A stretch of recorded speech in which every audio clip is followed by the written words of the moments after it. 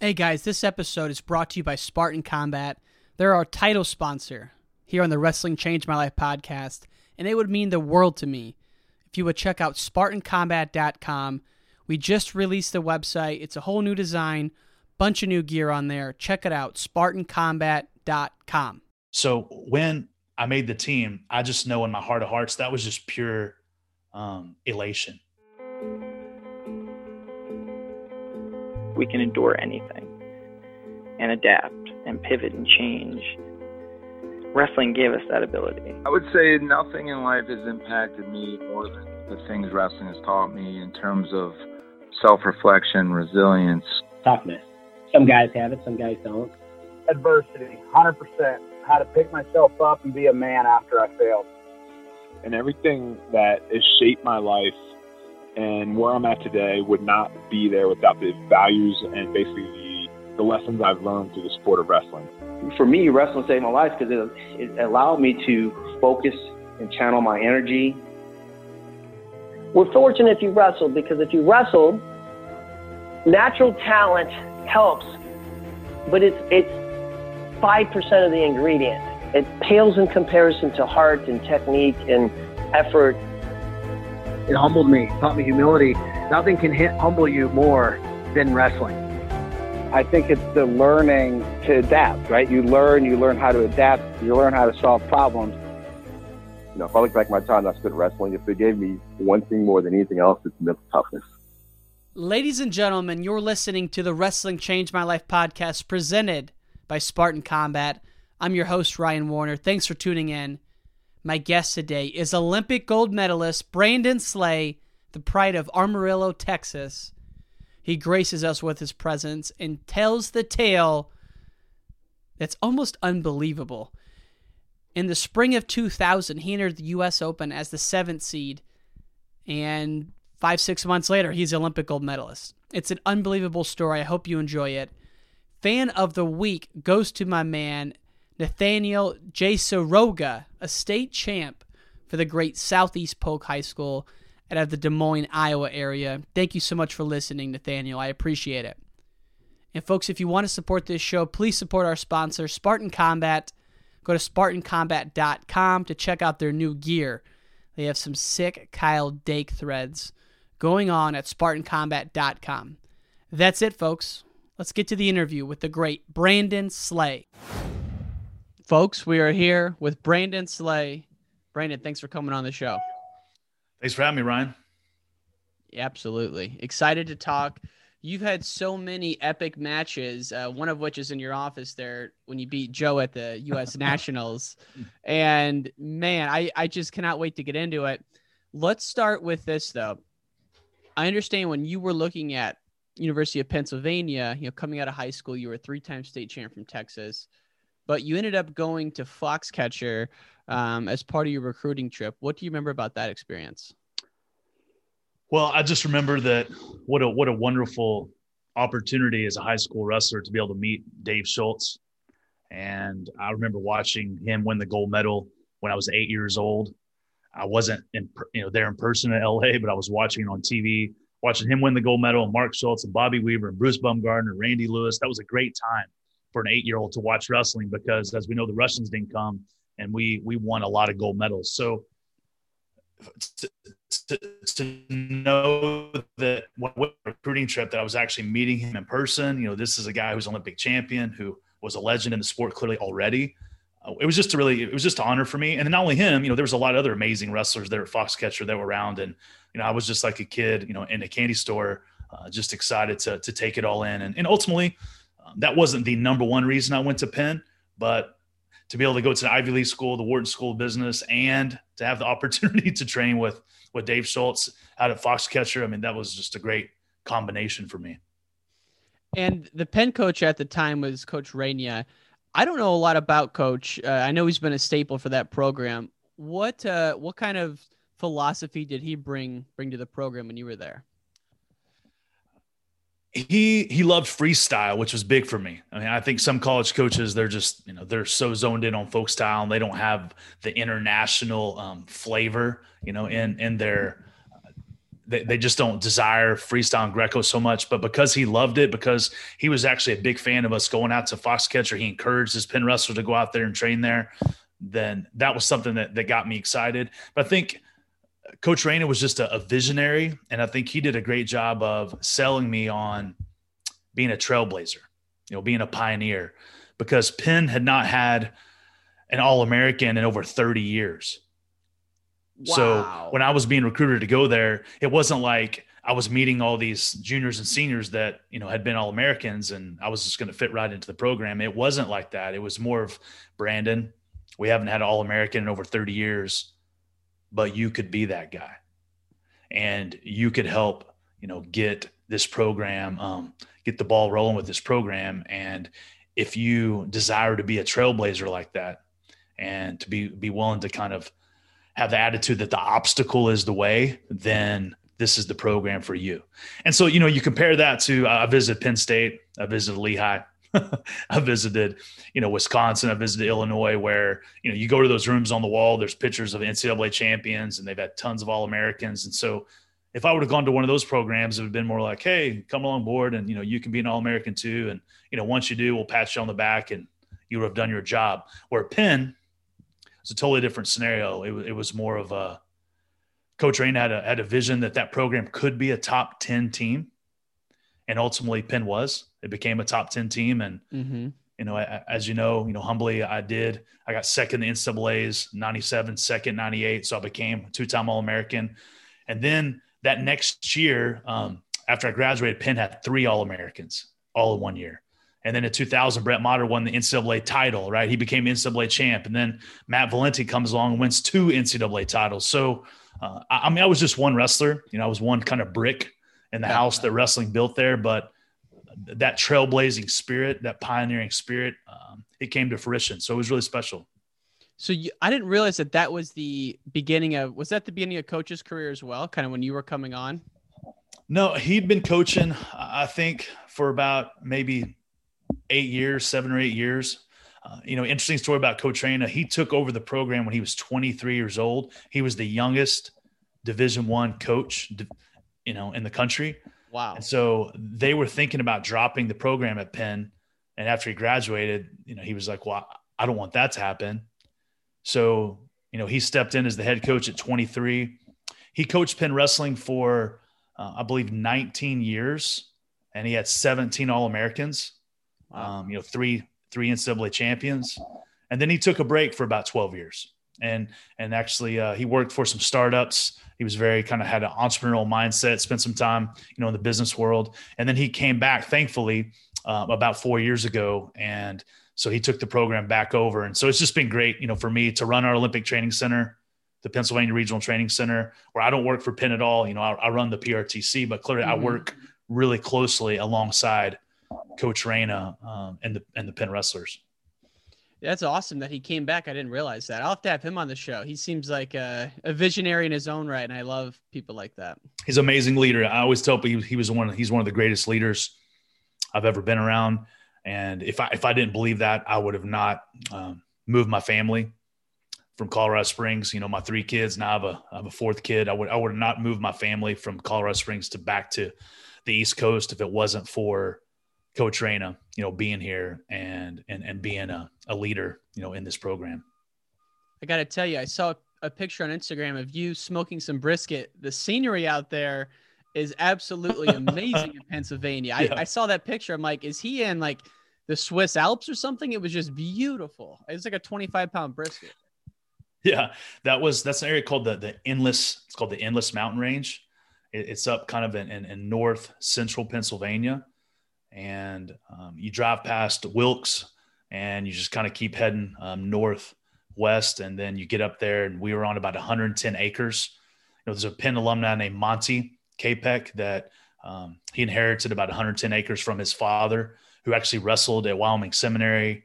And, Monty wrestled in high school outside of Allentown, Pennsylvania. And so Monty he has some land there. He has a wrestling room there. And so he invited us during this COVID situation when we couldn't train at Penn. He said, hey, come up here. You can stay on our land. You can train in the wrestling room.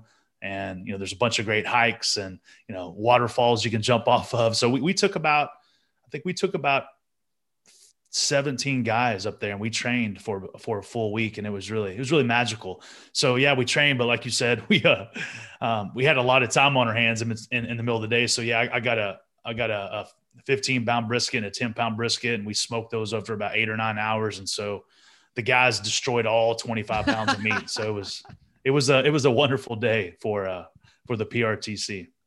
It looked awesome. And I could see why you'd move your family back there. And obviously you have the long history there.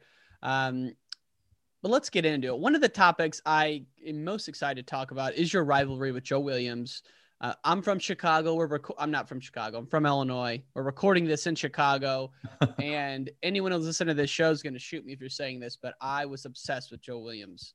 And I mention it almost every episode, so they're probably sick to death of me hearing this. But, as a kid, he was just from Illinois. He wrestled at Iowa. He was awesome. He won the Midlands like 100 times. So he was a huge idol of mine. And I know you wrestled him a bunch of times. When was your first match? Like, when did the rivalry really start? So we wrestled 3 times in college. He beat me in Iowa Penn duel. He beat me, mentioned Midlands, one of those Midlands championships he won. He beat me in the finals. And then, so I was 0-2 against him. And then I wrestled him his senior year as well. And the Nationals were in Cleveland at Cleveland State that year, 1998. So I lost to him in the finals of the NCAAs. So after getting second the year before, I have Joe Williams going for his 3rd NCAA title in a row. So, I mean, he was clearly a challenging opponent to have in that match, but lost that match. And then the next year we both came out of college and we're both on the senior circuit. And then we wrestled in the quarterfinals of the US Open, and it was 2-2, and we went to overtime, and he got in on a single leg in overtime. And they ended up, he didn't finish it all the way, but he kind of pushed me up to the edge, and they gave him 1 point in overtime. So he beat me in overtime 3-2, but the gap was, it was closing. And so that was the 4th time I'd lost to him, Ryan. And then he went on to make the world team that year. He got 4th in the world, and really should have got the bronze. He was wrestling a guy from Turkey in Turkey. Uh-oh. And so it was really, the deck was stacked against him in that match.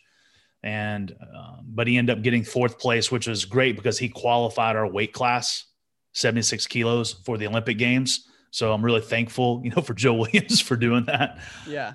And then I had him in the national finals in 2000, which, that's a picture of that. That's a painting of that match. Yeah. I watched that match. I didn't realize, just how much distance you had created, because the match really wasn't that close. And, I'm watching the match. I'm thinking, did they have push out rules back then? Cause if they did, you would have got a lot, cause you did a lot of doubles. We just blast people off. But so before you closed the gap in 99, were they always pretty close and competitive matches? No, the first time I wrestled him, I believe it was an Iowa duel. I didn't even come close to taking him down, or never really rode him. I mean, he was really explosive getting out from the bottom. And there wasn't, I clearly got escape points, but I didn't really sniff a takedown against him that first time. The second time I felt a little bit more comfortable. The third time I wrestled him in the NCAA finals, I did not listen to Coach Reyna very well. He said that I need to be really patient, because Joe is a great counterattacker. I mean, he typically doesn't come out and shoot 8 times. He allows people to attack him, and then he counterattacks. He's one of the best counterattackers of all time. Period. So Coach Reyna was like, hey, let's just be really patient, kind of be like a patient sniper, and, don't take the shot unless it's really, really, really there. And let's allow this match to go into the second period, third period, and if there's opportunity at the very end, or clearly you take into overtime, that's the time to really pick it up on him. But that was the advice from Coach Reyna. But I think I just got really excited. You run up on the stage at the NCAA tournament, they announce your name, Brendan Slade. You run out there and you get up on the stage, and, there's 18,000 people screaming for you. And so the whole entire strategy, I punted, on first down. And, I went out and got really aggressive and started attacking him. And clearly, he counterattacks me, takes me down. I get in a hole, which is what happens with Joe Williams. You get behind, and then you have to start attacking because you're behind, and then you're feeding right into his game plan. So I wasn't that coachable that match. But then the 4th time I wrestled him, I began to be a lot more patient, And I think that patience ultimately paid off. Yeah, he's like a sniper just waiting for a mistake, and then he'll go. I got to think Coach Gable was probably frustrated a number of times because you never really saw him open up to that, quote unquote Iowa style where he's just going. But, everyone has their own system, and that was his. Yeah, that match, to kind of get back to that match that you were asking about, is I think what happened is we got there on the edge, and, my plan wasn't to try to front headlock him. We didn't talk about that, but I got in a front headlock right there on the edge, and, gut wrench is one of my best moves. And I had a tight front headlock, and I just thought, man, I'm right here on the edge. I'm just going to take the risk. And, I went for it, and I got the 2 points. And so again, then me having the lead changed things. So then when I'm up 2-0 and I have the lead, then it was okay to take more risk because I had the lead. And so there was a situation where we were kind of wrestling there in the center, and I snapped him and he reached. And so I snapped post, and I was able to level change and kind of get some good handles on the back of his legs. And then, of course, I'm from Texas. I played middle linebacker and nose guard in football, and you get in like on a tackle like that, you're just taught to run your feet, right? Run. So, I ran him as far as I possibly could run him to make sure I secured that point. Thankfully, he landed on his, on his elbows, and back then feet to back was 3 points. So, I got ahead 5-0. And then again, that's a totally different match. I'm not used to being ahead of Joe Williams 5-0. And then he was in the hole. So then he had to come to me. And then we started coming to me. That allowed me to just head block, control the center, put him on the edge a lot. And I was finally in the driver's seat in that match, which, looking back on it, I would much rather win that match, Ryan, and be 1-4 against him, win that match than the other 3, truthfully, because by winning that match, that put me in the finals of the Olympic trials in 2000. And then, Joe Williams had to go through the mini tournament with Sean Bourmet, Steve Marinetti, Brian Doff, who ended up clearly beating Joe. And then I had to end up wrestling my college wrestling coach, my assistant college wrestling coach in the finals to make the Olympic team, which is a whole nother story. Wow. So that's the thing that I love about this story. The stakes were super high. I mean, this is April of the Olympic year, almost the exact same time we're in right now. And so you come into the U.S. Open that year as the 7th seed. You've wrestled Joe in the finals. You win that match. I mean, how many people do you think would have predicted that you would be, on that Olympic team going into it? I don't think most people would have predicted that. Most people would have thought Joe Williams was going to be on the team. Again, he was 4th in the world the year before. As you know, he's one of the most successful American wrestlers of all time. So I think, the odds would have been on him to make the team, but that's why we have sport, and that's why we have to wrestle the matches. But from my perspective, I really believed I could beat him. It wasn't just like, man, I hope I can. Like, I really believed I could beat him, because you got to remember, again, the last time I wrestled him, we went to overtime. Mm-hmm. And I thought, I'm right there. This guy's 4th in the world, really should have been 3rd in the world. And then I lost him in overtime. So I think this is where it's really important as an athlete, kind of your self-talk and what you deeply believe in your heart and mind. I believed that because Joe Williams was 3rd or 4th in the world and I lost him in overtime, than I was, that's where I was. And so I saw myself that way, and I wrestled that way. I trained that way. I believed that that's who I could be. So then going into that match, I really believed I could beat him. If, again, I was coachable and I listened to my coaches and I wasn't overly aggressive and I was patient and I finally wasn't stubborn. I finally listened to my coaches, and being coachable paid off that match. Yeah. I mean, and that was just the first of many icons you would knock off that summer. Before we get to your Olympic trials run in the Olympics, take me back to spring of 99. You graduate from Penn. I think it was 99, 98, somewhere in there. 1998, yep. 98. So what do you do from graduating to 2000? Are you training at Penn? No, I moved out to the Olympic Training Center in Colorado Springs, Colorado.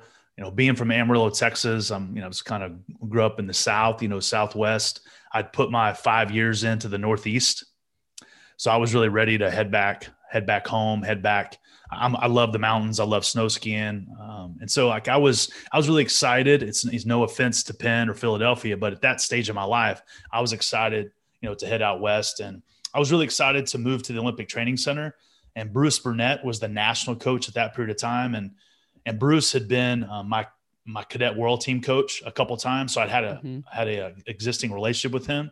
So I was excited to move there. I was excited to wrestle under Bruce Burnett. And then thankfully, the same time I was coming in to move at the Olympic Training Center to be a resident athlete there, they hired Kevin Jackson to be the resident coach. So Kevin Jackson became, my personal coach there. And so he coached me those 2 years as I was, training for Sydney. What is a day in the life like living at the Olympic Training Center as a resident athlete? Well, I would tell you it was a lot easier than a day as a student athlete at Penn.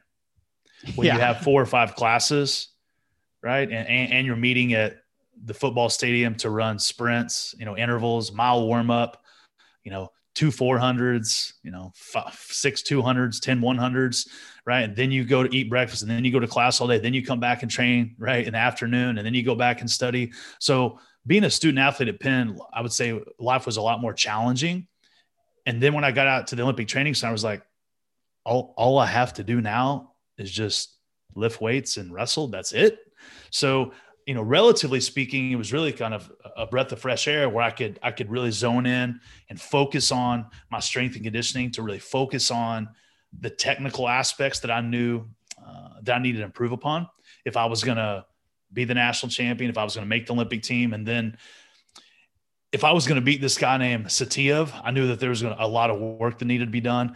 Just to reverse back a little bit, in 1996, I'm in Atlanta. I'm there. I'm in the stands. I'm watching Satiev win the gold medal, watching him beat Kenny Monday. And as I'm sitting there looking at this guy, I believe he was 21 that summer. We're both the same age. He was 21. I was 21. I'm sitting up there in the stands as a third year at Penn, looking at this guy going, if I'm going to be Olympic champion, that's the guy I'm going to have to beat. So I knew when I got to the Olympic Training Center that there was just going to have to be some changes that were going to take place in my life. And being there really gave me the focus to get zoned in to make those changes. And what were they? Were they technical? Were they conditioning? And yeah, I think there was a technical piece for me because Brian Doff was my coach, assistant coach in college. Brian Doff is very technical. He's really great at controlling the tie with the underhook, snap hooks. Like training with him all those years, I developed a snap hook. I developed an aggressive hand fight. Like I really liked hand fighting, digging underhooks, being physical with my hands. But I did not learn how to attack from space as well as I needed to. And so, again, I felt like I had the hand fighting game. I was pretty solid there, but I needed to learn how to level change and blow through people from space. And then again, I'm thankful to God for this. He happened to give me a coach in Kevin Jackson who was really great at that. So, Brian Doff taught me how to snap hook and hand fight and wrestle in tight. And then when I spent those 2 years with Kevin Jackson, he did a great job of teaching me how to create motion, to punch, fake, get the guy to reach and level change, and blow through guys on my double leg. And so were you competing a lot when you were at Colorado, or just locking in and training for months on end? Well, you don't compete to the same level when you, let's call it, become a professional. Mm-hmm. When you get out of college and become a pro, you don't wrestle. It's not like the Big Ten schedule, right? You're wrestling dual meets and tournaments all the time. It's not like that. You may only wrestle, 4 or 5 tournaments a year. And there's not a lot of, there wasn't dual meets. Like you would wrestle in, maybe a tournament in November, December, like the NYC. Mm-hmm. Then you'll wrestle maybe in the Schultz tournament at the end of January. You might wrestle in maybe an international tour in February, March. And then you're going into the U.S. Open in April, right? And the plan is clear to win the Nationals, make the World Team, and wrestle in the World Championships. And then it starts back over again with the NYC in November. And so you really don't compete as much. And there's a lot more time spent, I think, on developing clearly your skill set, because a lot of wrestlers, as we know, American wrestlers, they spend 4 or 5 years wrestling folk style. So there has to be this transition of like, I'm not wrestling folk style. They don't, at the Olympic Games, they don't take folk style. All they take is freestyle and Greco-Roman. So there's this transition that you have to clearly become much more skilled in your parterre game, offensively, turning people, and then almost more importantly, not getting turned. Because if you get somebody who's really, really good on top of you and you don't know what you're doing, they can tech you. So you have to spend time really maximizing your parterre knowledge. And then there's a whole element of studying your opponents, right? Yeah. And so I started studying opponents like Satiev and Leopold and Adam Barakat from Turkey and Moon from Korea. I started studying those wrestlers, 2 years before I wrestled in the Olympic Games. So you really become a student of the sport. I said, because you have time to do that. No longer was I a student in the classroom. So I had that margin time to be a student of the sport. And the one thing I wanted to ask you about before we get back to the matches, you were someone who was, as a physical athlete, chiseled, Brandon Slay. You were jacked compared to, if you look at you and Satiev, you're like, come on, man. Like, the one guy looks like he's maybe a poet, and then you look like a middle linebacker. Yeah. And I'm curious, what was your lifting routine? Were you doing kettlebells? Were you doing like Olympic movements? What did that look like? Mostly Olympic movements. I did a lot of power cleans. And so our coach, Rob Wagner at Penn, was he was a phenomenal strength and conditioning coach, and he was a successful power lifter in his own right. Got squatted, I think, like 850 pounds, and he weighed like 195, right? He's just he had a lot of knowledge, and I felt like I had a really solid strength program in college. And what happened at the Olympic Training Center, I got out there and I got on their program for the first, 8 or 9 months. And no disrespect to their program over 20 years ago, but as I got on that program, I just realized I didn't have the same gains. I didn't have the same confidence in my strength. So I just asked them, I said, hey, no disrespect, but I'd really like to get back on the program that I had in college. I called Coach Wagner. I said, hey, would you mind putting together a strength conditioning program for me out here in Colorado Springs? Thankfully, he took the time to do that. So I got back on that program, and then I just started really getting strong. And that was a lot. I did a lot of power cleans, a lot of explosive movement, which for me, doing a double leg, you get on a double leg, just pulling your head up, your back straight, your hips in. Those power cleans and those hang cleans were a big part of my, I think, my power. Yeah, I mean, you could see it. And that's why when I look at the match with Joe, a lot of people say Joe has one of the best reshot blast doubles there is. But I mean, you have one of the best doubles there is. So that was really interesting to see kind of you two going at it, and just, man, what a tournament for you, the 2000 US Open. And so after you win that, I got to think that's a huge turning point for your confidence and for your game moving forward. You had, call it 2 months, 6 weeks till the Olympic trials. What was your, I guess not was your mindset, but what were your expectations of who you might wrestle in the finals of the Olympic trials? Well, after the nationals, it was just, the first thing was really special for me as a born and raised Texan. I think I was the first person from Texas ever to become a national champ in the US Open. Yeah. And outstanding wrestler. So I just right there, that moment as a Texan, that was really special. Right. And I share that with you. I don't share that with you to brag at all, but to connect to this next point is that the Olympic trials coming up, as you talked about, happened to be in Dallas, Texas. Right. Yeah. So I was taking that success in Vegas of winning the national tournament. And then I knew that the Olympic trials for the very first time ever, I think, were in the state of Texas. And then I just happened to be the only Texan in the whole entire tournament. So, here you are, I mean, I knew I was in the finals already. So I was either going to be on the Olympic team, right, or the alternate, but I was thinking making the Olympic team. But that was just really special to be a Texan in Dallas, Texas. And I think I had about 400 people from Amarillo, my hometown, drive down to Dallas, and they're in the stands with, they had these like Slay 624 shirts on, which is kind of a play on Austin, 316. But the 624, that was the date, June 24th. And so what they're pretty much saying is like, Slay, I believe you can do it today. And, to have them up in the stands cheering for me, and there's a bunch of kids, took their shirts off and, painted Slay, SLAY and stood together, and they were cheering. And so that was just that was a really special moment as a Texan to be in Texas and seeking to make the Olympic team and accomplish my dream. It was just, it was a really special weekend, clearly a really special day. Yeah. And you win it against your coach. Tell us a little bit about Brian Dolph. And another guy I don't know a ton about just outside of the research I've done for this, but it must have been unique wrestling your coach in the Olympic trial finals. That's an understatement, Ryan. Talk about Brian Dolph. He was an NCAA champion, I believe, in 1990 for the University of Indiana.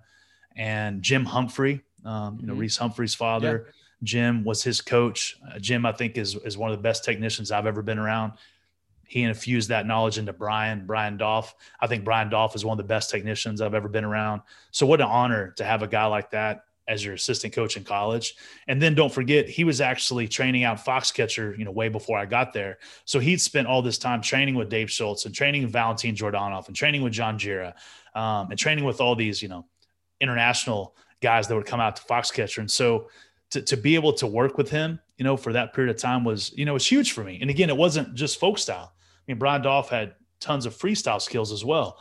So to be able to have him as a coach and a training partner, I would say was just instrumental in my success. And I really believe this. I would not have been an NCAA finalist if it wasn't for him, All-American.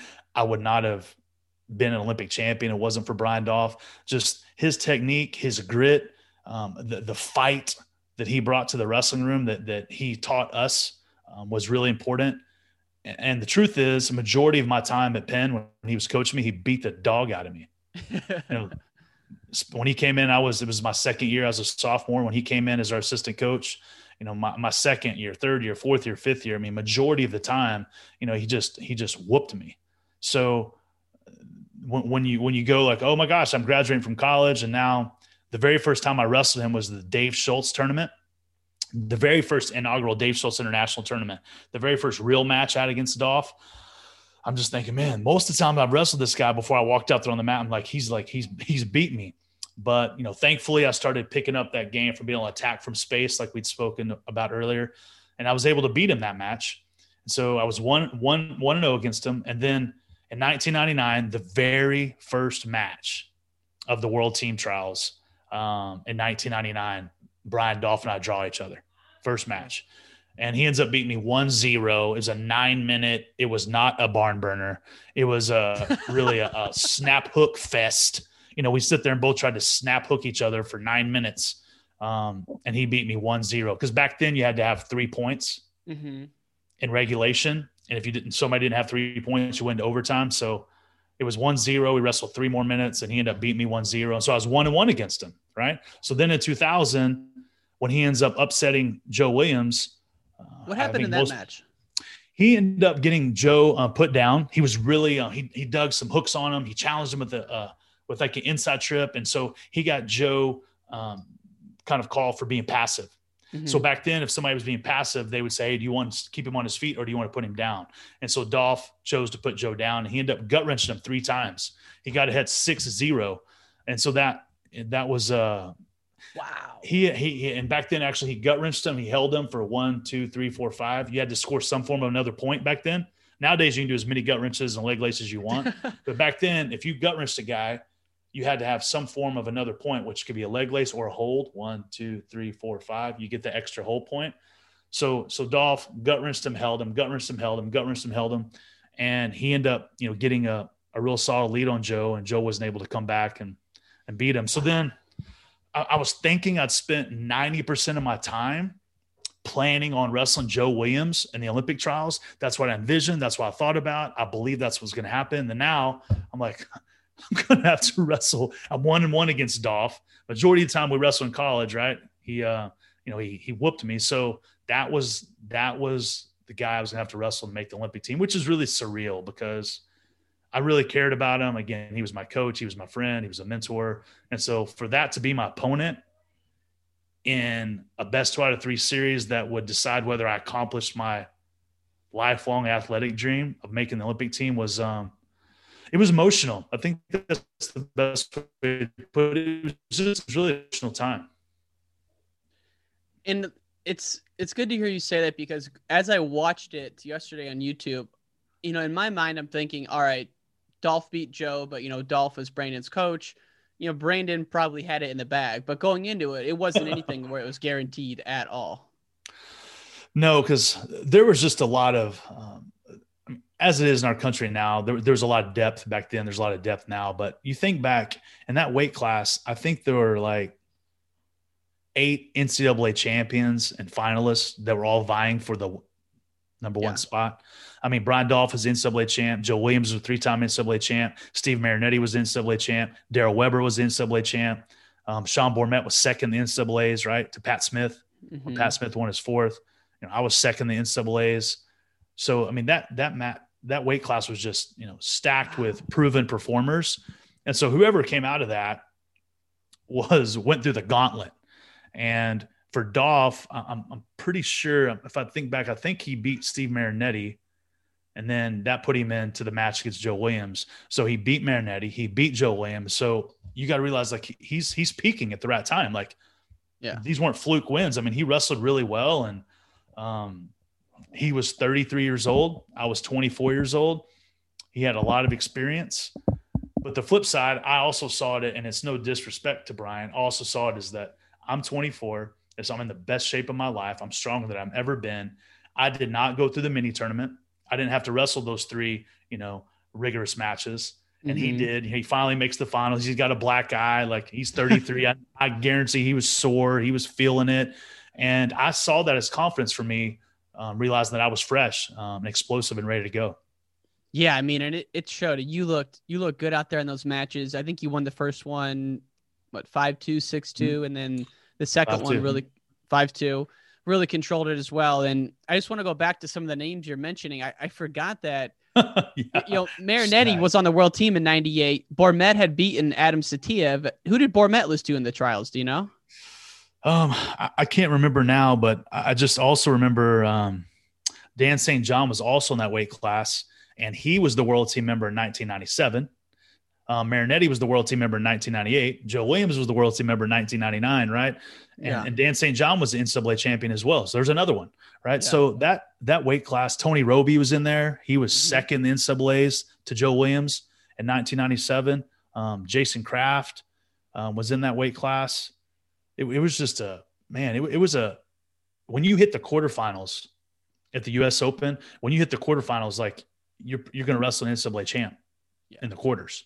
Mm-hmm. And it was a tough weight class back then. And I think all in all that another interesting point is that particular weight class in our country has, I think, been one of the most successful weight classes that our country's has. I mean, if you look at Dave Schultz winning the gold in '84, Kenny Monday winning the gold in '88, Kenny Monday won the silver in '92.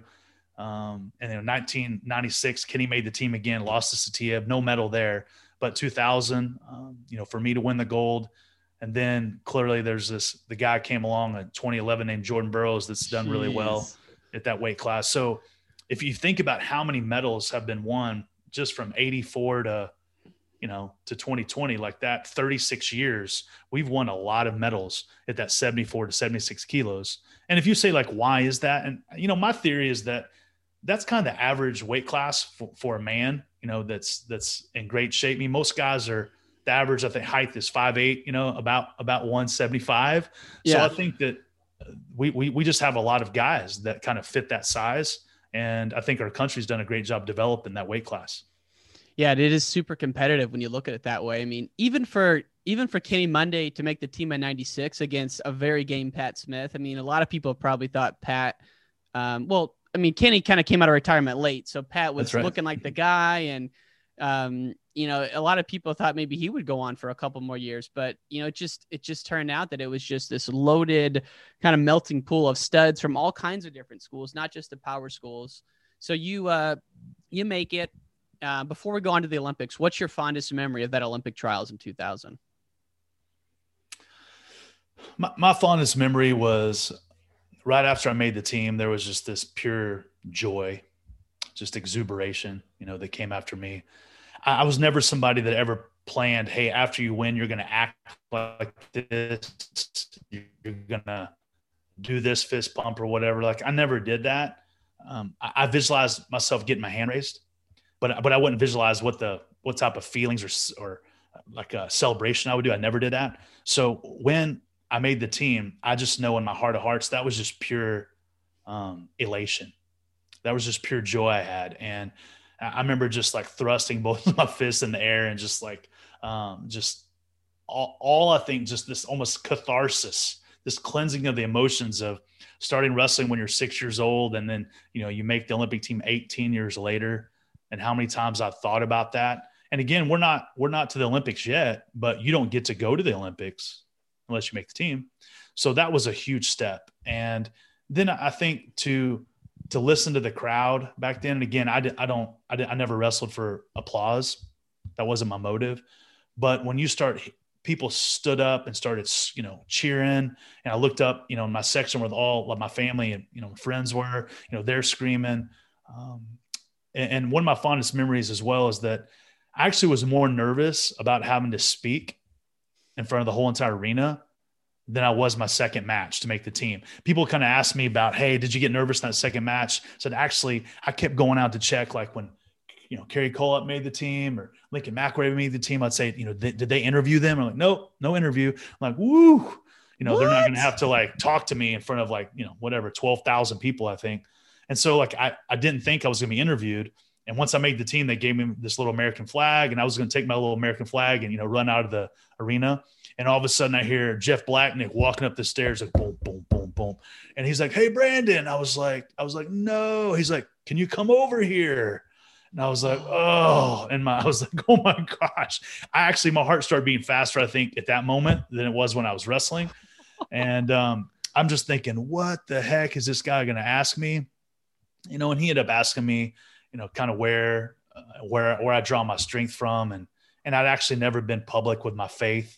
So that was really special for me, just to say that, I'm a Christian. I draw my faith from my Lord and Savior, Jesus Christ. And it was really special for me because it gave me the opportunity to thank everybody.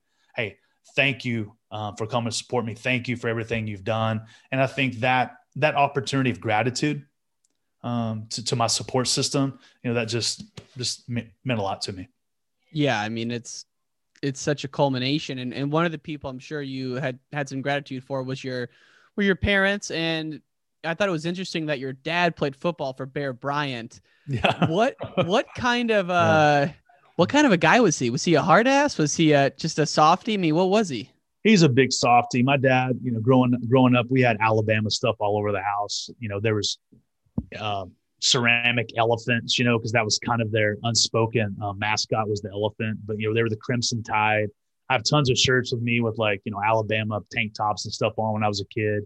And of course, I didn't know who Bear Bryant was when I was 8, 9, 10, or 11. As I got older, though, I started learning more just what a legendary coach he was. And then I started learning how special that was, that my dad had the opportunity to play in the Sugar Bowl for him. That, my dad never told me this. My dad wrestled at Trinidad Junior College. I knew he wrestled there, but he never told me that he was he was a junior college All-American. He never told me that. I had to find that out like way later, right? So as I got older, I realized how special that was for my father, kind of to have that success. And, my dad, he began, I think, being a hard ass when I was 6 or 7. He was coming in the room trying to coach me at the YMCA, the local YMCA boys club in Amarillo. He was wanting to get in there and get involved. And I didn't like him correcting me every single time. I just wanted to go there and have fun and play king of the mat. Mm-hmm. Like stop correcting me and stop telling me I'm doing all these things wrong. And I remember one particular day, I just lost it on him. And I just pointed at the door. I was like, get out of here. And my dad was like, okay. And at that moment, he turned around, walked out, and went and started drinking coffee with the dads. And my dad never coached me again. Wow. From that point on, he allowed my coaches to be my coach, and he was my dad. Meaning, when I won, he gave me a big hug. When I lost, he gave me a big hug. When I won, he praised me. When I lost, he put his arm around me and told me it was going to be okay. So I think I look at not judging fathers that they get so dang involved in their kids' sporting careers, but I'm so thankful that I had a dad that was my dad, and he allowed everybody else to be my coach. Because I think I started falling in love with the sport because of that, and I didn't feel pressure, and anxiety from my dad like over the top of me all the time. He was just there loving me regardless of what happens, and that freed me up, Ryan. That freed me up to just compete, because he made it really clear that. Do not wrestle for me. He said, don't wrestle for me. Don't wrestle for your grandmother. Don't wrestle for your friends. Like, if you're going to do this, you do this because you want to wrestle. Like, you enjoy this. I'll take you to every dang tournament you want to go to, but you better do it because you want to do it. Don't do it for me. And once I realized, like, cool, right? There's no pressure from you. I'm not doing it for you. Next thing I know, like I'm wrestling my 5th year, 6th year, 7th year, 8th year, 9th year. And then, the rest is history. What a relief that is, just to hear you even say that. The freedom you must have felt competing with that kind of mentality. Yeah. And, I think about the NCAA tournaments. My dad, he would drive my grandmother to the NCAA tournaments, but he was just up there supporting me. He never said one thing about not 1 ounce of technique when I was at the NCAA tournaments. In the nationals, Olympic trials, Olympics, my dad didn't say one thing about technique. He just, again, kept telling me that he believed in me, that he loved me, and that, and he just kept telling me how proud he was of me all the time. And again, I would just say that just depositing all that in my heart, it just allowed me to compete with a lot more freedom. Man, that's powerful. And it's, we're not going to get a chance to hit on your NCAA career here today, but man, you talk about another just example of perseverance, the ups and downs. And that in itself is a whole crap. It's even a documentary, it could be. So maybe we can hit on that in subsequent conversations, but let's get to the meat of this thing. Sydney Olympics. Yeah. I can still see the Opera House, in my mind from one of the, commercials showing the Sydney landscape, or the cityscape. So you get there. What do you remember from the Village? What I remember from the Village was that it was loud and that there were a lot of athletes, that wrestling was the last 3 days of the Olympics, which means we had to stay focused for that whole entire time leading up to it. And what I remember is that there were athletes getting done on the first day, second day, third day, fourth day. And of course, they're done with their Olympic competition. So, they're loud. It's kind of chaotic there. And I would say as somebody that wanted to stay ultra focused, I didn't like it. I clearly didn't go to the Olympics to party. Mm-hmm. I went to the Olympics to be an Olympic champion, and I needed the environment around me to fit that goal that I had. And so I ended up contacting the leadership of USA Wrestling and Rich Bender and Jim Shear. And I ended up saying, like, this is not working. I don't feel comfortable staying here. It's just too kind of loud and chaotic. This is a business trip for me. And I remember sharing that with them, and I'm so thankful to them. They end up finding a couple suites about 2 blocks away from Darling Harbor where we competed. And they end up getting those rooms for us. And so Kerry McCoy stayed there, Lincoln McElravy stayed there, and I stayed there. And I would tell you that changed everything for me, because it was quiet. I woke up, I got to sleep later because all I had to do was walk 2 blocks to the arena, where at the Village, we actually had to get on a boat, right? Get on a ferry and take the ferry to Darling Harbor and get off. And the time sometimes would change. Sometimes it would come 5 minutes late, 7 minutes late. It was kind of a crapshoot. You didn't know for sure when you were going to get there all the time, which I didn't like that either. Like, I wanted to know if it's leaving at 8:30, it's leaving at 8:30. So being able to stay in the suite a couple blocks away from the arena, Ryan, was huge for me. And again, it eliminated those distractions and got me really focused on the task at hand. So how long would you say you were there in the Village before you got out of that situation? I'm thinking I was there maybe a week.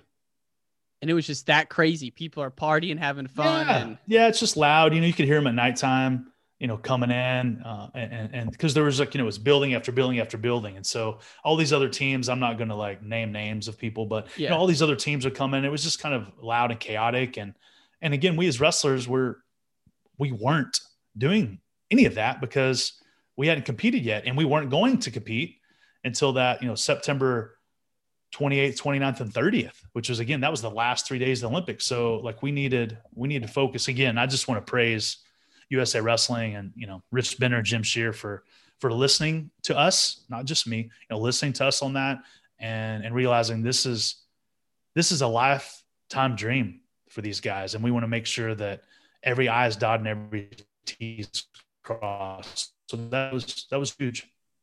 Yeah, and you talk about the other guys you're with. I got to imagine, I know Lincoln McElravy, he's all business. He's a quiet guy. Kerry McCoy, Colat, he's freaking nails, just laser focused. And you guys are cutting weight this whole time. So it's not really that enjoyable to wait till the end for the Olympics. During the buildup, did you see Satiev walking around at all? No, I never saw him until the weigh-ins. And I remember when we made weight, though, he looked at me, and I think he thought probably he was going to have to wrestle Joe Williams. Again, I think that's what happens. Some of these foreign guys, they look and go like, well, who was the American last year? And they just sometimes think that's going to be the person. And I don't really think he knew who I was or if he had studied me, because I think he was just like, well, I'm going to win this thing. Nobody's going to beat me. I'm sure he was confident in that. But when I got on the scale and stood next to him, I think he realized, oh my gosh, this is a different guy. Yeah. And I think he may have started having some second thoughts. It goes back to like the 6 and under tournaments where you size someone up on the scale, you're like, God, that guy looks so big. But I can remember my mom or dad telling me they're the same size as you. And I'm thinking, no way. But I mean, that match with Joe and Satia from 99, I'm sure you watch it a bunch. Is that where you saw your window for that double A? Because Joe hit him with a double early in that match off the mat. Yeah, not just that match, but if you watched about 20 matches of Satia, which I did, more than that, the areas that you saw him get scored on were people blowing through him on a double leg, because he's tall and lanky, and sometimes he would stand tall, so people would blast through him sometimes. I mean, I think there was one guy from, I think maybe Senegal, wrestling one time and just double legged him right off the bat. And then he came back before there was a tech roll, beat the guy by like 30 points or something. But you start seeing these opportunities where people score on him by like level changing and just blasting through him. And so you're like, you take note, right? Yeah. Take note of that. And then you would see him get gut wrenched sometimes. And again, if you look at him, I mean, he's not a big muscular guy. Like I used to think, if I can get my arms locked around him, I'm going to snap his rib cage. Like I'm going to take every ounce of oxygen out of him I can. And so seeing him get gut wrenched, seeing him get double legged, again, you're taking notes. And then it was worked out great for me, because my number one move on my feet was a double leg, and my number one move in parterre was a gut wrench. Right. So I think I particularly matched up really well against Satia based on my strengths compared to what his kryptonite was. Yeah, you think about your parterre at the time was just, I mean, I've never seen someone hit gut so consistently, whether it was against Joe or Satia. And I know you were a big Greco guy, and I'm sure there's some roots with the Greco gut wrench there. So when the tournament started, did you wrestle all the matches in one day? Like, what was the format? No, you made weight on Wednesday. We wrestled 2 matches on Thursday, 2 matches on Friday, and then the finals are on Saturday. So it was kind of like an NCAA tournament. Mm-hmm. Like the NCAA tournament, you make weight on Wednesday, 2 on Thursday, 2 on Friday, and finals on Saturday. So very similar. And again, you only make weight one time, which, I mean, again, wow. I love that. So for me, I would walk around weighing, 182, 183, sometimes, up to 185. And so I was cutting down to 167.5, 76 kilos. So for me to make that weight, that was a big cut for me. And thankfully, I did not have to make it every single day, because by the time I got to the finals, I remember I weighed myself. I weighed 184 pounds, in the finals. Wow. So thankfully, you didn't have to make weight every day, because that would have been a whole different, it makes it a different sport. It makes it when, there's 2 arguments. Some people are like, well, if you make weight every single day, then people aren't going to cut as much weight. People are always going to cut a certain amount of weight, right? Mm-hmm. If you make weight every single day, they say people won't cut as much weight. But the downside is, though, it makes people think about, I got to make weight. I can't have this. I can't have 2 bottles of water. I can only have 1 bottle of water. I can't have this whole entire sandwich. I can only have half of the sandwich, right? It just, you end up having to think about making weight, and it's great to just be done with it. I made weight, done. And that can just focus on wrestling. So, I'm a big fan of that, but clearly people that don't cut a lot of weight, that don't like to wrestle guys bigger than them, they'd love to make weight every day. So, but for me, that worked well for me. Could you imagine now making weight 2 days in a row, scratch weight? No. Well, I wouldn't have been able to wrestle probably 76 kilos. No way. Because, it was clearly legal back then, but you could use saunas, right? Mm-hmm. You could use sauna suits. So, clearly I wasn't cheating, but that was part of international wrestling. And if I couldn't have used a sauna suit or a sauna, it would have been, and had to make weight scratch every day. I just don't think I could have gone 76 kilos. I think I would have had to make the decision to bulk up and try to make the team, at the upper weight class, which, that had Les Gutches and Charles Burton. And, there's some tough hombres there. For sure. So when you get to the match with Satia, what did I wanted to ask you, one of the questions I had written down was, what did his defense feel like? He looked very funky. Yeah. Again, studying video again, and back to the whole coachable part is that Coach Jackson made it really clear that I did not need to shoot single legs on him, because when you shoot single legs on Saitiev, he scores 99% of the time. So shooting a single leg on him, or even a high crotch where he sit corner and cross lift you, is like really was a no-no. And so the game plan was don't attack unless it's a level change, blast him off his feet double leg. And I listened to that in the first 30 or 40 seconds. And then I veered from that strategy for the next, 4 minutes. And then that's when you see him, he got some takedowns and scored on me because I didn't stick to that strategy. And then when we went into overtime, thankfully I was like, okay, I need to, learn my lesson. No single legs. I'm only going to shoot in overtime, sudden victory if it's a double leg. And, thankfully he was kind of digging hook and he rose up. I just sensed him kind of just come up out of his stance a little bit. And right when I sensed him come up, that's when I level changed an outside step double legged him, which I'm really glad he rose up. That was all she wrote, man. It was clear as day. You can see him when he hits the mat. He kind of lands on a split, and he's trying to maybe scoot around, and it's like it's over though, man. There's nothing you can say about it. I will say if I had to pick one thing that won the match, it's got to be that turn right away. Like when you turned him right away like that, I guarantee he wasn't expecting that. And that actually resulted in a little bit of a scramble where he reversed you, just again, showing how funky he was. I actually thought you touch followed him on that gut. Has anyone ever said that to you? Lots of people have said that. And there's actually a photo that somebody took where his back is flat as a board on the mat. It's a great photo somebody took, but I'm really glad they didn't call the pin. Yeah. Because I think if they would have called the pin, if I double leg and gut wrenched him and they're like touch fall, then they would have been like, that's a fluke. Yeah. I think people would have been like, oh, Brandon Slay, he beats Saitiev. That what a fluke, right? They called the touch fall. So even though I do believe he was pinned, I think I did pin him. I'm glad they didn't call the pin. I'm glad we got to wrestle it out, because then, to go into overtime and take him down in overtime, then beating Saitiev, it wasn't a fluke. We wrestled the whole entire match. There were no funky calls. No, there was nothing subjective. We're like, oh, that was a bad call. Like it was objective match, objective takedowns. And, kind of go back to your point, this is what I'm coaching my wrestlers now at the PRTC, just how important a turn is. You don't just take a guy down and just lay on him and look at the ref and like bring you back on your feet. That your turns, that's a match separator. I mean, that separates you from your opponent, especially if you can get multiple turns, right? If you can catch a trap arm and you catch a leg lace and get multiple turns, I mean, that's how you tech guys and get off the mat quickly. But that turn, I think you're right, Ryan, that was a difference maker, because back then too, you got to remember the reason why it was really a difference maker is because we've talked about this already. You had to have the magical 3 points, right? And so by getting 3 points right off the bat, it's like, well, man, this match, if he has a lead, it's going to end in regulation. They're not going to go into overtime, right? Unless it's tied, and end up becoming tied, and we win to sudden victory. But that turn was really important. And then, my goodness, like him catching my wrist.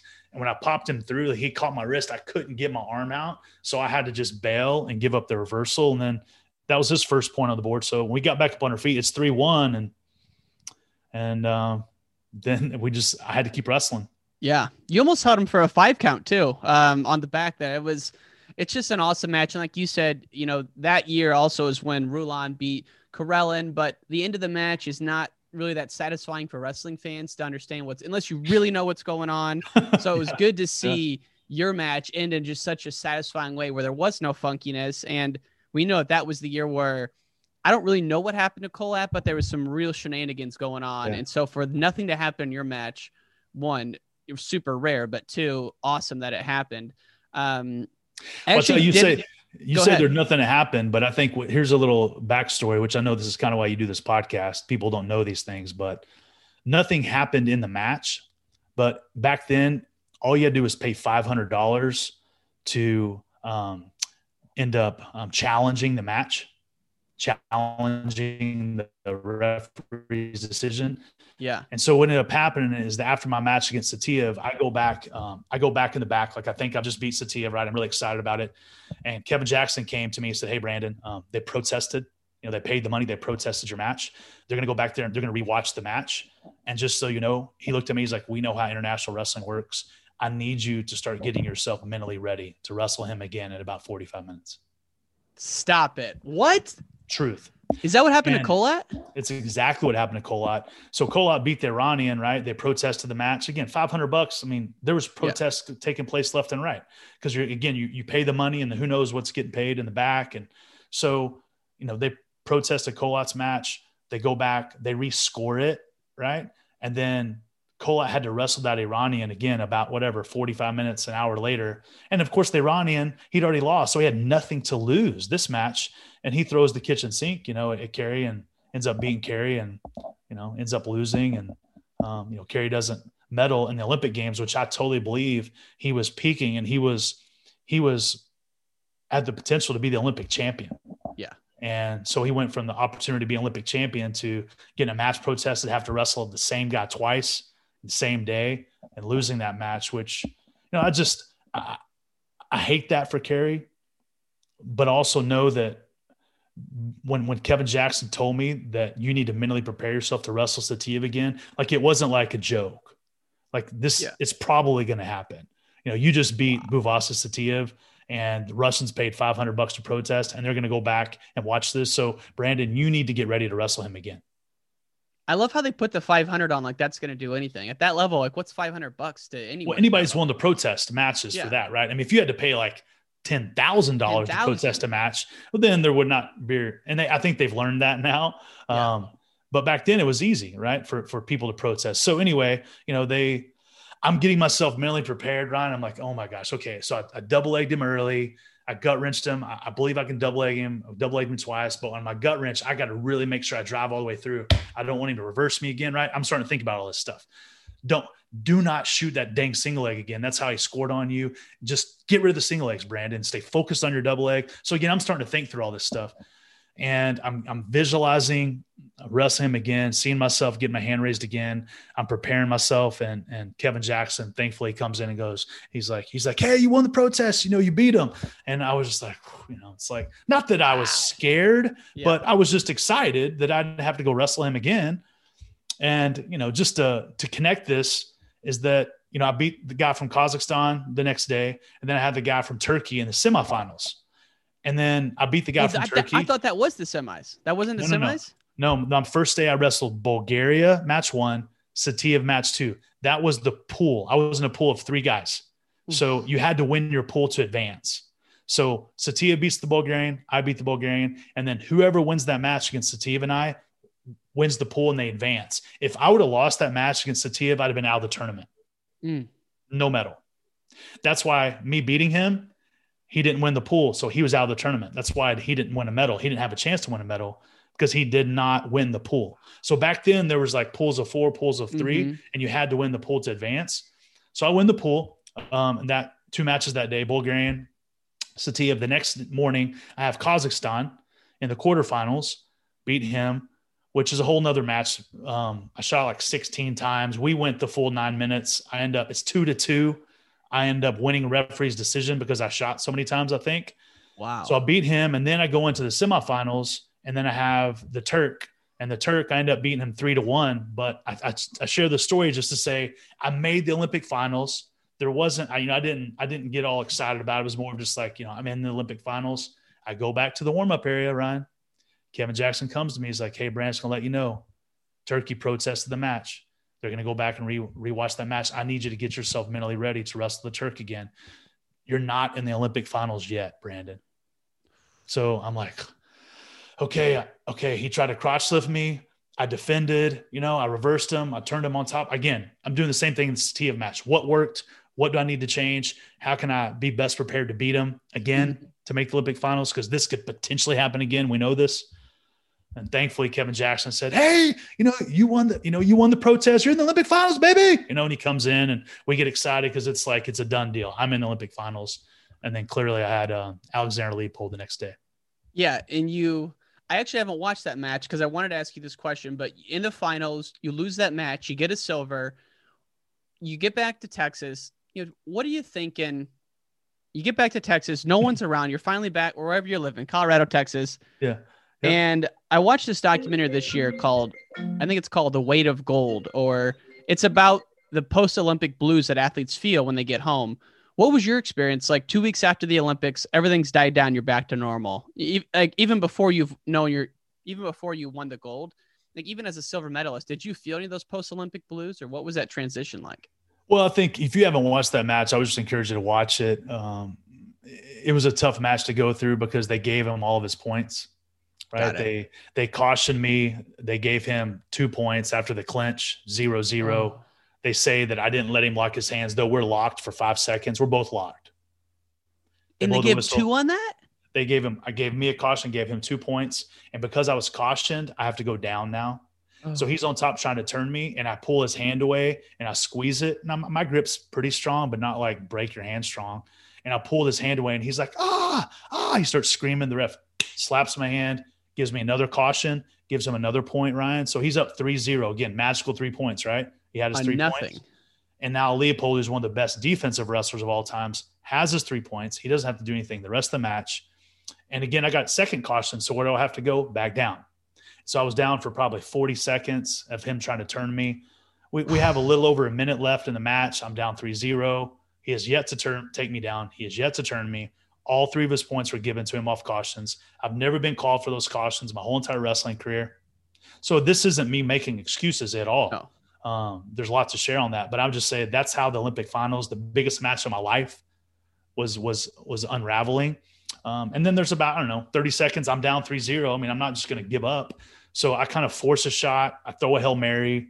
He blocks me. That's the 1 point he scored on me, which I wouldn't have taken that shot if I wasn't behind 3-0. Right. And so he wins 4-0. He does his little flip. He gets his gold medal. How are you feeling afterwards? I'm the silver medalist. At first, to be honest with you, there's a lot of anger. I was thinking about, they protested my CTF match. They're protesting my semifinals match. And oh, by the way, you know what the only match you can't protest at the Olympics is? Finals? The finals.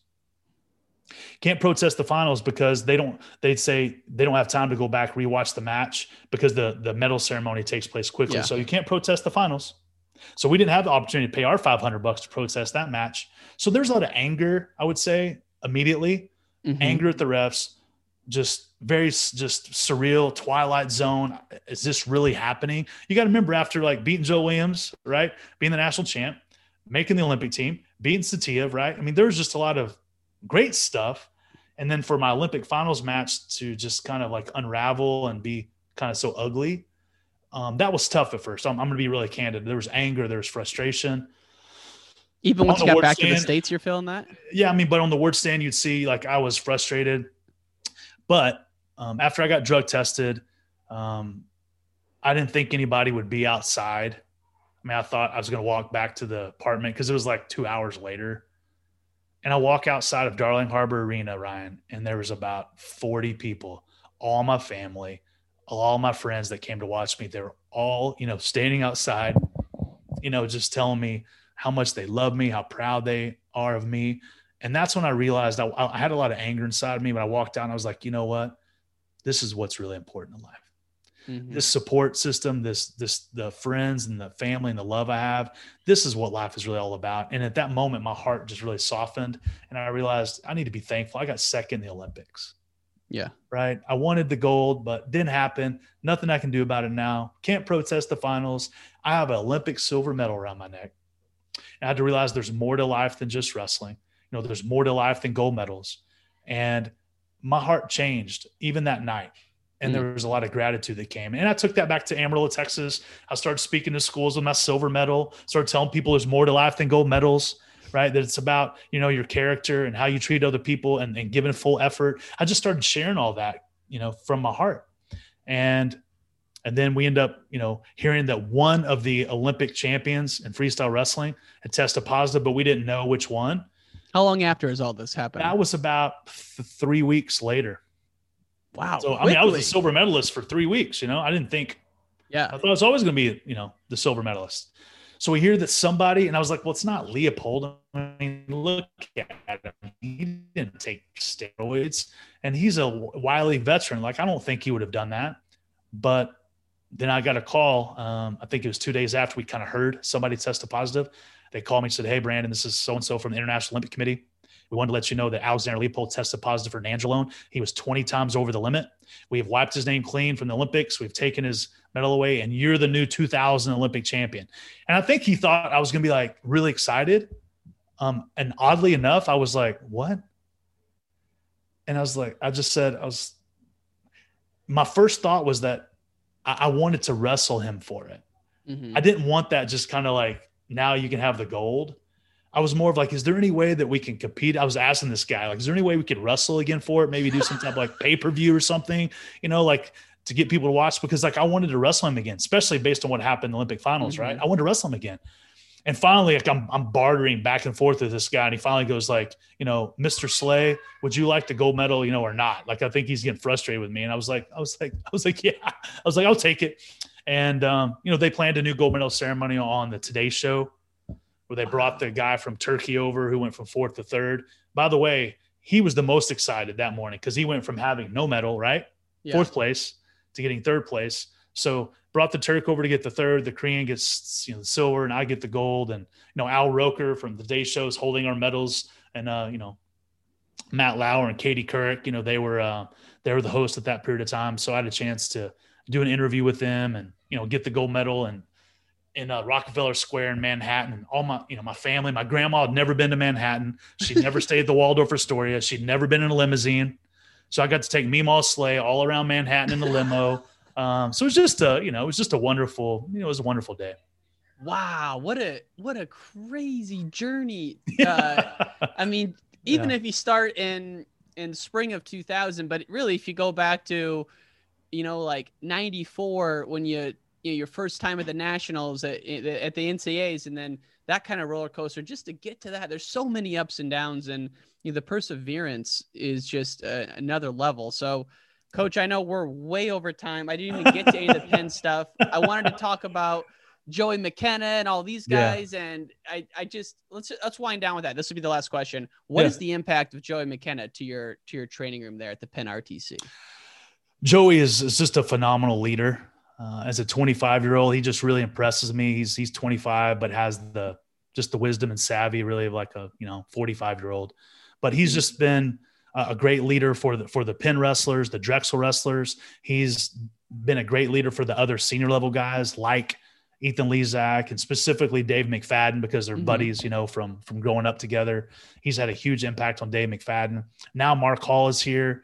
He's just been a great leader for Mark and any of the guys that we bring in to the PRTC. Like, everybody loves Joey, is impressed with Joey.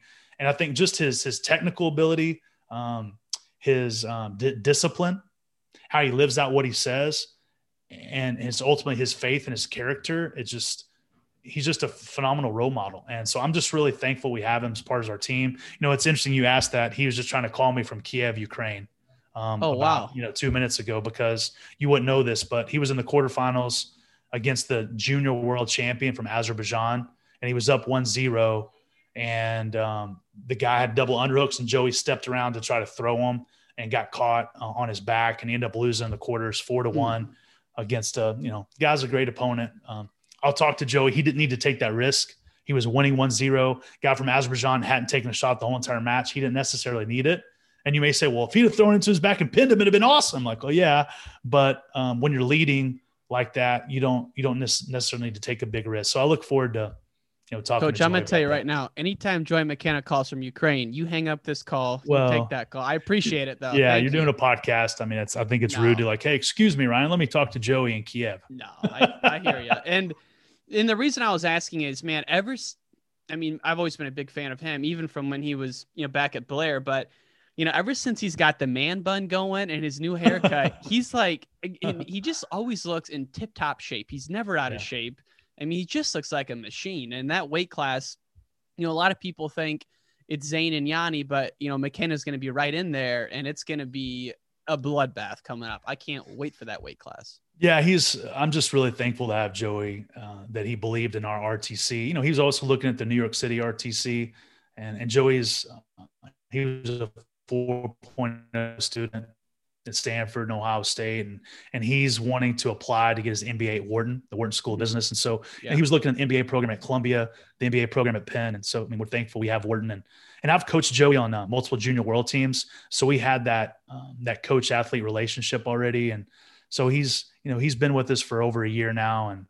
And I think it's just, he's just, in many ways, we don't have team captains really. PRTC is not like we do team captains, but he's almost really an unspoken captain. And I think about Jordan Burroughs deciding to join us. I think there's a lot of reasons to that, but I think Jordan knows he can train with Joey, a weight class below him. He can train with Dave McFadden, a weight class above him, 79, and he can train with Mark Hall at 86. Yeah. So I think, having Joey as a weight class below Jordan was a big plus for Jordan joining us. And so we're just excited with the PRTC, what we're doing. When does JB move into town? He'll move here around September. So clearly he's focused on making the Olympic team and winning a gold medal in Tokyo. And then, after that, he'll move his family because he has 3 kids. So we have to get Beacon, his son, set to go to school. So he needs to be here enough time to make sure Beacon starts school appropriately. So we're excited to have Jordan join the PRTC. And we feel like that I've been doing this job for 4 years as executive director and head coach. And it's taken 4 years for us to really develop our mission, which is to enrich lives locally and globally in Ukraine, right? Enrich lives locally and globally through the sport of wrestling. It's taken this time to develop our core values, which are faith over fear, right? Full effort, struggle well. And then the last one is to serve others. And I think that's what, I think separates us from other RTCs is that we're recruiting guys that are willing to serve others. I mean, Joey does all this stuff with Beat the Streets Philly, and he's not going, hey, how much are you going to pay me to do that? I mean, he genuinely is doing it to make a difference in the world. And so these guys that we're adding to our RTC, I think they have the heart of service. And they want to be Olympic champions. They want to be world champions, but they also want, they have this shirt, they believe in better. And they believe in better when they wake up every single day. They believe they're going to be a better man, a better wrestler, and make a better impact on the world. So, I mean, we're excited with what we're doing here. It's exciting to see it from afar. Quick shout out to my man, BJ Futrell, one of the OG members of the Penn RTC, another great guy who just fits that motto of what you're talking about there. Totally. It's really exciting to see what you've built, Coach Slay.